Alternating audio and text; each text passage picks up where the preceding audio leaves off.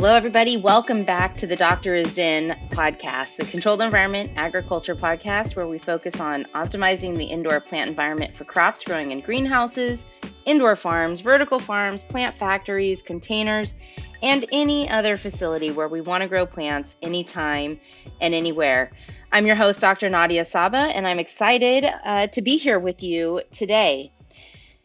So in today's episode, we are going to talk about California's new energy code. Yes, effective January 1st, California's Title 24 Part 6 Energy Code includes requirements for indoor agriculture. In this new energy code, measures related to horticultural lighting, dehumidifier efficiency, greenhouse glazing, and even power monitoring are included. No crop will be immune from the energy code requirements. So if you're planning to set up a cultivation operation in California, it doesn't matter if you'll be growing tomatoes, lettuce, cannabis, strawberries, or microgreens, you will need to comply.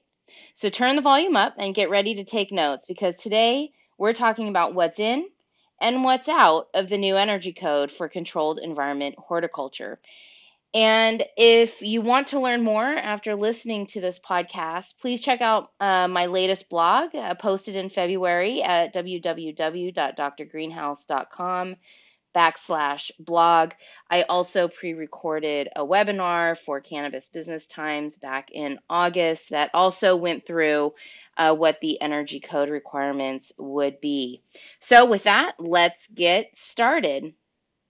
So let's start with defining what is CEH. CEH is Controlled Environment Horticulture. It's really, a sibling of Controlled Environment Agriculture, but focused on horticultural production. One of the reasons why California decided to go with CEH as opposed to CEA is because CEA, the acronym, was already taken in California by the California Energy Alliance, actually a really cool group that has a bunch of stakeholders that are advocating for energy efficiency and policy and technologies related to reducing energy use in California. So that acronym is still a great acronym, but in order to separate the two and distinguish the two terminologies and acronyms, the Utility Commission decided to go with CEH for Controlled Environment Horticulture. The big reason why the new energy code is including requirements aimed at controlled environment horticulture is because, overall the state has goals for decarbonization and reducing energy use overall in the state, with goals set for 2030, 2040, 2050. And, really no sector is left behind in these energy codes. We have residential energy codes, which is reducing energy use by people living in homes and apartments. We have commercial energy codes for people who are working in hospitals and offices. We have industrial energy code requirements that are related to factories and, industrial processes. We have transportation energy codes. So really, the fact that controlled environment horticulture is now included within these rules and mandates, in my opinion, is really a sign of, things to come, and that this industry, this sector has made it, right? We are in people's minds. They're thinking about us, and they know that we use energy, and they want to, reduce energy use like they are in all the other sectors where energy is used. This new energy code section, which is section 120.6H, if you are interested in looking up the energy code section, it covers both indoor and greenhouse growing. And like I said at the top, in the intro, it's for all crops. It's not just cannabis. Yes, cannabis might have been the impetus, in terms of thinking about this, realizing how energy intensive it was, and so many cultivation operations coming on all at once, really got the notice, right, of these regulators and really the population at large. We're going to talk about what's in the energy code, but I also want to be cognizant of what's not in the energy code. And I think that this is really important for people to realize because there was lot of stakeholder meetings and feedback at several conferences, where people within the industry or supporting the industry pushed back on certain measures that were originally proposed, either because the energy savings couldn't be proven or because industry stakeholders, said, well, these measures are unattainable or uneconomical, right? They'll put us out of business, or we just don't even have the infrastructure or the technology to support some of these proposed measures. And so, originally when these measures were proposed 3 or 4 years ago, the list was very long, and got shortened and trimmed over time as the economics didn't play out, as stakeholders expressed concern. And so, I want everyone to be aware that there is a process in terms of developing these new regulations. And at the end of the podcast episode, I'm going to talk about how you can get involved in the next round of stakeholder meetings, as well as in your own local jurisdictions. Because as they say, right, as California goes, so goes the nation. So it's only a matter of time when what we're doing here starts to percolate in other parts of the country. And we've already started to see that, right? And that's one of the challenges, is that different states and local jurisdictions have different energy code measures or goals, and so what, might pertain here in California might not be applicable in Massachusetts or Illinois or Texas or Washington or wherever you might be located. Okay, so let's talk about what's in the energy code. So, first off, CEH in the energy code is considered a covered process.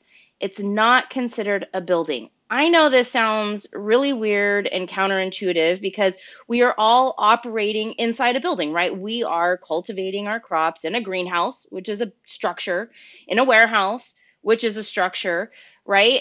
And so why wouldn't California consider controlled environment horticulture and the cultivation practices as being inside a building? Well, there's actually a really good reason. They are considering controlled environment horticulture to be a covered process. And this is a really interesting distinction, because a covered process is actually, it's an activity or treatment of a building that is not necessarily related to human occupancy. So some other covered processes that are in the energy code include computer rooms, refrigerated warehouses and cold storage, commercial kitchens, elevators, um, data centers, these spaces where we need to condition a room or an area or a building, not necessarily because people are going to be in them and we want to provide thermal comfort to people, but because we need to condition them for the machines that are operating in that space, like a server or an elevator machine, or because, right, it's a different sort of occupant. Even a refrigerated warehouse and cold storage, yes, there's people moving in and out, maybe on forklifts, moving pallets around, but really that refrigerated warehouse is conditioning the fruit or the foodstuffs, right, that we are trying to preserve and store until we can transport it to somewhere else. So this is actually really kind of clever in that, we are considering this a covered process as opposed to a building. Um, so ultimately, I think that classifying CEH as a process rather than a human occupied building is ultimately a good thing for indoor agriculture. They are recognizing that we need to be conditioning these spaces not for people, but for plants and the crops that we're growing. Okay, the second thing that's in the energy code is that this is only related to new construction projects. So if you have an existing facility, you need not apply. So if you are in the state of California or considering moving to California and setting up a new cultivation operation, absolutely you need to meet these energy code requirements. And that, doesn't matter, if you're in a greenhouse, if you're in a new concrete or steel building, or even if you're doing a major retrofit of a warehouse. So maybe there's an empty warehouse and it has one rooftop unit that you're going to maybe use for the offices. If you're going to build out the rest of that space for cultivation, then you do need to comply with the new energy code because that would be considered a major retrofit.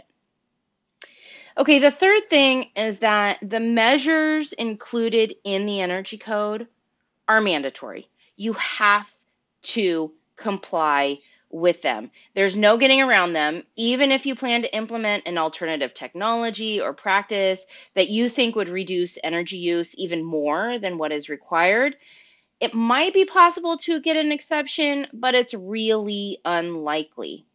So, what are the measures that are included? I'm not going to go into a lot of detail here. Again, please check out my blog at the Dr. Greenhouse website or the Cannabis Business Times webinar, or contact us if you want to get more details. But here is sort of the summary of what's included.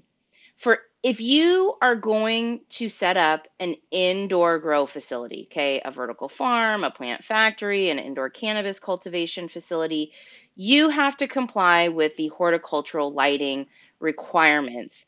And so the first one is that the photosynthetic photon efficiency has to be greater than or equal to 1.9 micromoles per joule. Now, I know that this seems like a lot, and yes, it is going to force a lot of people into LED lighting or more efficient lighting than high pressure sodium and high intensity discharge lamps. But what is actually unique about this compared to what we're seeing in other states is that California is recognizing that photosynthetic photon efficiency is what drives plant productivity, not necessarily watts. What we see in Massachusetts with their requirement, right? Their maximum limit of 35 watts per square foot of horticultural lighting, right? It doesn't really tell us about the quality of that light and how it's going to affect the plants that you are trying to grow. At least in this case, California recognizes that photons are important, photosynthesis is important, and PAR is important when making these requirements for lighting efficiency. Now, if you're in greenhouse, they actually, it's a little bit lower of a requirement. The PPE can be greater than or equal to 1.7 micromoles per joule. And so this now allows high pressure sodium and HID lighting to continue to be used in greenhouses. And one of the reasons why they kind of relaxed the limits for greenhouses is that a lot of people came forward and said, hey, by using my high pressure sodium lights, I can actually reduce my heating energy needs during winter, which is when I primarily use supplemental lighting anyway. And so California listened to that and they relaxed the limits for greenhouses.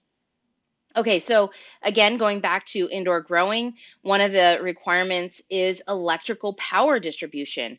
So what this means is that they want your electrician, your electrical engineer to design the electrical panels such that all the horticultural lighting, energy use, electricity use is aggregated to the same location so that we can easily sub-meter lighting relative to all the other energy end users like HVAC and fans and pumps, etc.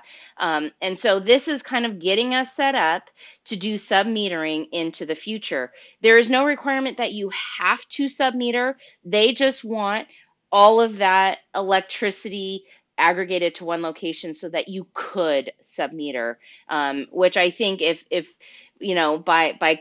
by making this a requirement, I think a lot of growers will be more likely to meter their electricity use by lights. Sticking with indoor growing for a minute, one of the other big requirements has to do with HVAC, which is really around dehumidification efficiency. So the first thing is if you use standalone dehumidifiers, you have to comply with certain federal appliance standards. Dehumidifiers are tested and rated for residential use. They're not tested and rated for commercial or horticultural use. And so we are sort of preempted to follow the federal standard of efficiency based on this, you know, this designation that dehumidifiers are appliances. So you have to make sure that the dehumidifiers that you purchase comply with those federal standards.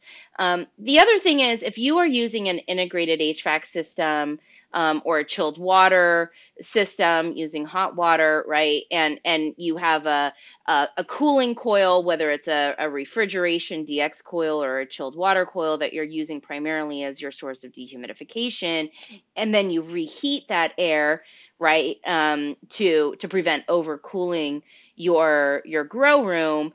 You have to make sure that 75% of the energy used to reheat that air after the dehumidification process comes from heat recovery. You have to recover heat from something. If you're using a DX package system, that can be hot gas reheat, which many of the systems available now for horticulture already have included in their packages. If you're using a chilled water system, that heat recovery might come from a heat recovery chiller or from some other process. Maybe you have a cogen plant and you can, take some of that heat and return it to the hot water system. California is requiring, again, 75% of the reheat energy to come from some other source that we're recovering from. Also, if you are thinking of using a desiccant system for dehumidification, you are only allowed to use it when the target dew point is less than or equal to 50 degrees. So basically, that means that you are targeting a very cold and very dry environment. Probably the most likely space that you would use desiccant dehumidification systems for is your dry room, your cure room, maybe even some cold storage or some special processing. Okay, so now I'm going to go back to greenhouses. Sorry, I jumped around there a little bit. In addition to having horticultural lighting with a PPE greater than or equal to 1.7 micromoles per joule, there are also some building envelope requirements. Basically, meaning that you have to have a certain type of glazing on your greenhouse. This measure might be the most controversial of all, at least in my opinion. I personally wrote a letter to the Energy Commission. I co-wrote it with my PhD advisor, Gene Giacomelli from the University of Arizona, because the original proposed requirements basically would have forced greenhouse growers to install double pane or triple pane glass on their greenhouse, which is not a good idea, especially in a lot of regions and climate zones in California. And so the Energy Commission stepped back a little bit, maybe not as far back as many of us would have liked, but it's at least they don't have a number value set to these requirements. So the first thing that I want to say is that the building envelope or the greenhouse glazing is only affected if you have a space conditioned greenhouse. What does that mean? That means if you are actively cooling the greenhouse, say with, a chiller system or even an evaporative cooling system, if you are actively going to be heating that greenhouse, that you have to comply. But if you are using high tunnels, to maybe extend seasons, or if you have, temporary hoop houses also, to protect your crop or to extend seasons, These requirements do not apply to you. It really only applies to permanent structures that are going to be space conditioned. So the first thing is, if you plan to build a greenhouse that has opaque walls and an opaque roof, you have to comply with the existing section 120.7 for envelope insulation in your climate zone. I think this is actually probably a good requirement. I know many growers are trying to block out solar radiation by having opaque walls for their greenhouse. Also, there are security reasons why you might have opaque walls. But this takes us that next step further where, you can't just have just, sheet metal. Even if it's painted white to block out the sun rays, they also want it to have an insulative value to reduce heat transfer when it's hot or cold outside. And I think this is actually a benefit to greenhouse growers because you're going to be able to control your climate even better by having that insulated envelope. Now, if you have a transparent cover, right, our greenhouse glazings, what they're saying is that you have to have at least 2 layers of that glazing. It can be plastic, it can be glass, that's separated by air, argon, or other gas. Again, I actually think that this is a really good requirement. There has been a ton of research over the last 30 or 40 years showing that even just double polyethylene film can reduce energy use, especially heat loss in the winter, by 20 or 30%, which is almost equivalent to double and triple pane glass. Why wouldn't you want to reduce your energy loads, right? Why wouldn't you want to reduce how much heat you will need in the winter, and even, reduce how much heat transfers into your greenhouse in the summer? I don't think that this is the worst requirement in the world. I am an advocate for 2 layers, whether you're using polyethylene film or polycarbonate. I really feel like we should all be using twin wall polycarbonate. Those of you who know me know that I'm not a fan of corrugated polycarbonate. There's a lot of, it doesn't block any heat transfer, has no insulative value whatsoever. Also, if you have a very pressurized greenhouse, it kind of bows. Like, it's just, I don't know. I don't love it. And I'm kind of happy that we are requiring double layer glazing on the greenhouse. Okay. Also, if you plan to air condition your greenhouse or space condition your greenhouse, again, with air conditioners or chillers or heaters or fans, you have to comply with the existing applicable requirements that you will find elsewhere in the energy code. So, that includes mechanical, plumbing, and electrical codes associated with HVAC systems. You will have to comply, or those systems will have to comply. Um, okay, and regardless of what type of facility you are growing in, whether it's a greenhouse or an indoor farm, all new operations for controlled environment horticulture will have to comply with 2 extra measures. One is that you have to have time switch lighting controls. So basically, you have to have a timer to operate your lights. I'm going to guess most indoor farmers have this already, so not a big deal, right? 12 hours on, 12 hours off. Awesome. If you're in a greenhouse, you might want to control your lights based off of an astronomical time switch. So basically the time of day, right? So if you are running lights, if you plan to supplement your greenhouse in the winter with lighting, then maybe you schedule your lights to start coming on at 4 or 5 o'clock in the afternoon to extend the daylight, or maybe you have it, come on at 2 or 3 in the morning to extend daylight in the early hours of the day. But, it can be on an astronomical time switch based on, sunrise and sunset.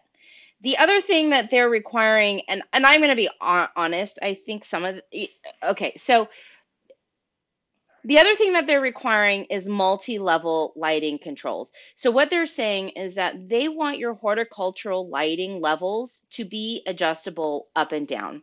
So if you have LED lighting, they're saying dimmable LEDs, right? If you are installing high pressure sodium lamps in your greenhouse, then maybe it's checkerboard lighting, right? So you have a way to sort of sequence and ramp up and ramp down how much lighting you provide to your crop. Again, I actually think that this is a good measure, and I think many growers, many advanced growers and new growers are realizing the benefits of dimmable controls, checkerboard lighting, and just that idea of ramping up and ramping down depending on the stage of your crop, depending on the time of day. And so, again, I don't think that this is a really big reach. Okay, so that's what's in the energy code. Let's talk about a little more about what's not in the new energy code. First off, like I said earlier, existing facilities need not comply. If you are currently operating a greenhouse or an indoor grow facility, there are no measures in here for you. However, I will say if you are planning an expansion within the existing building or you plan to perform a major renovation of your existing space, like changing out all the HVAC equipment for new, you will likely need to comply. We have some clients who, I imagine are going to request exceptions to this rule. But generally, I would say you do need to comply. And for the most part, it's only going to benefit you and your bottom line, right? You're going to reduce your energy costs, which is going to increase your profits. So you might as well go with it, um, as long as the technology is there. I do want to include that caveat. The other thing that's not here is that you can't trade off the mandatory measures for other energy efficiency measures that you want to or plan to implement. So basically, what that means is that, if it says, hey, you have to install lighting with a ppe greater than or equal to 1.9 micromoles per joule, and you're like, well, I really still want to use my high pressure sodium lamps, but I'm going to use the most energy efficient HVAC system. In fact, you know what I'm going to do? I'm going to use 100% renewable energy to operate my farm. You might still have to meet that measure of PPE, that lighting efficiency requirement, even if you plan to sort of go off grid. And what I want to say, these trade-offs, what we call them in the energy code, for those of you who are maybe aren't familiar, we call these prescriptive measures, where you can trade off one for the other. The reason really that this isn't an option for CEH is because honestly, there just simply isn't enough research or data to support those alternative energy saving measures, to demonstrate that they're going to save as much or more energy than the ones that are prescribed in the energy code. The third thing that's not available in this energy code for controlled environment horticulture is a performance approach. So, for many buildings, engineers and energy design professionals can develop a model to simulate the energy use of a building and its systems, and then compare it to a baseline to demonstrate savings. So you might, again, going back to this idea of trade-offs, you might, decide, well, rather than, A, B, and C to save energy, I'm going to implement D, E, F, GHIJ and save even more energy. And then I'm going to run a model to demonstrate that I'm saving way more energy by designing and operating my building this way than what is prescribed in the energy code. The problem that we have in controlled environment horticulture, and many of you know this already, is that we don't have uniform or accepted methodologies for calculating thermal loads or simulating how the HVAC system is going to operate in a 24/7, cycle, or in a 365-day cycle. Also, the practice of cultivating these crops is both a science and an art, right? And every grower does something a little bit different. All the variables relate to each other. So if you tweak one thing over here, it affects these other things over there. And so to really, rein in this idea that this building is going to operate like this, right? And not give growers any allowance to deviate from quote unquote the normal operations. We really, it's really hard to simulate what is going to actually happen in these cultivation facilities once it's operational. The other thing is that we just don't have baseline buildings or systems defined to compare against, right? We don't have enough data from the community, from various operations, based on your crop, based on your, structure type, based on where you're located, to develop a baseline that we can then compare a performance energy model to. So, really, we need more data in order to set up this performance baseline, and create these standards that we can all agree upon and then compare to each other. So that is what's in and out of the energy code. Now, of course, California has its sights set on the next energy code cycle, which will be 2025 to go into effect January 1st, 2026. There's already a group of researchers who have been hired to analyze and propose new measures. This is called the statewide case team. And they have already begun their process to evaluate new potential energy efficiency measures for controlled environment horticulture.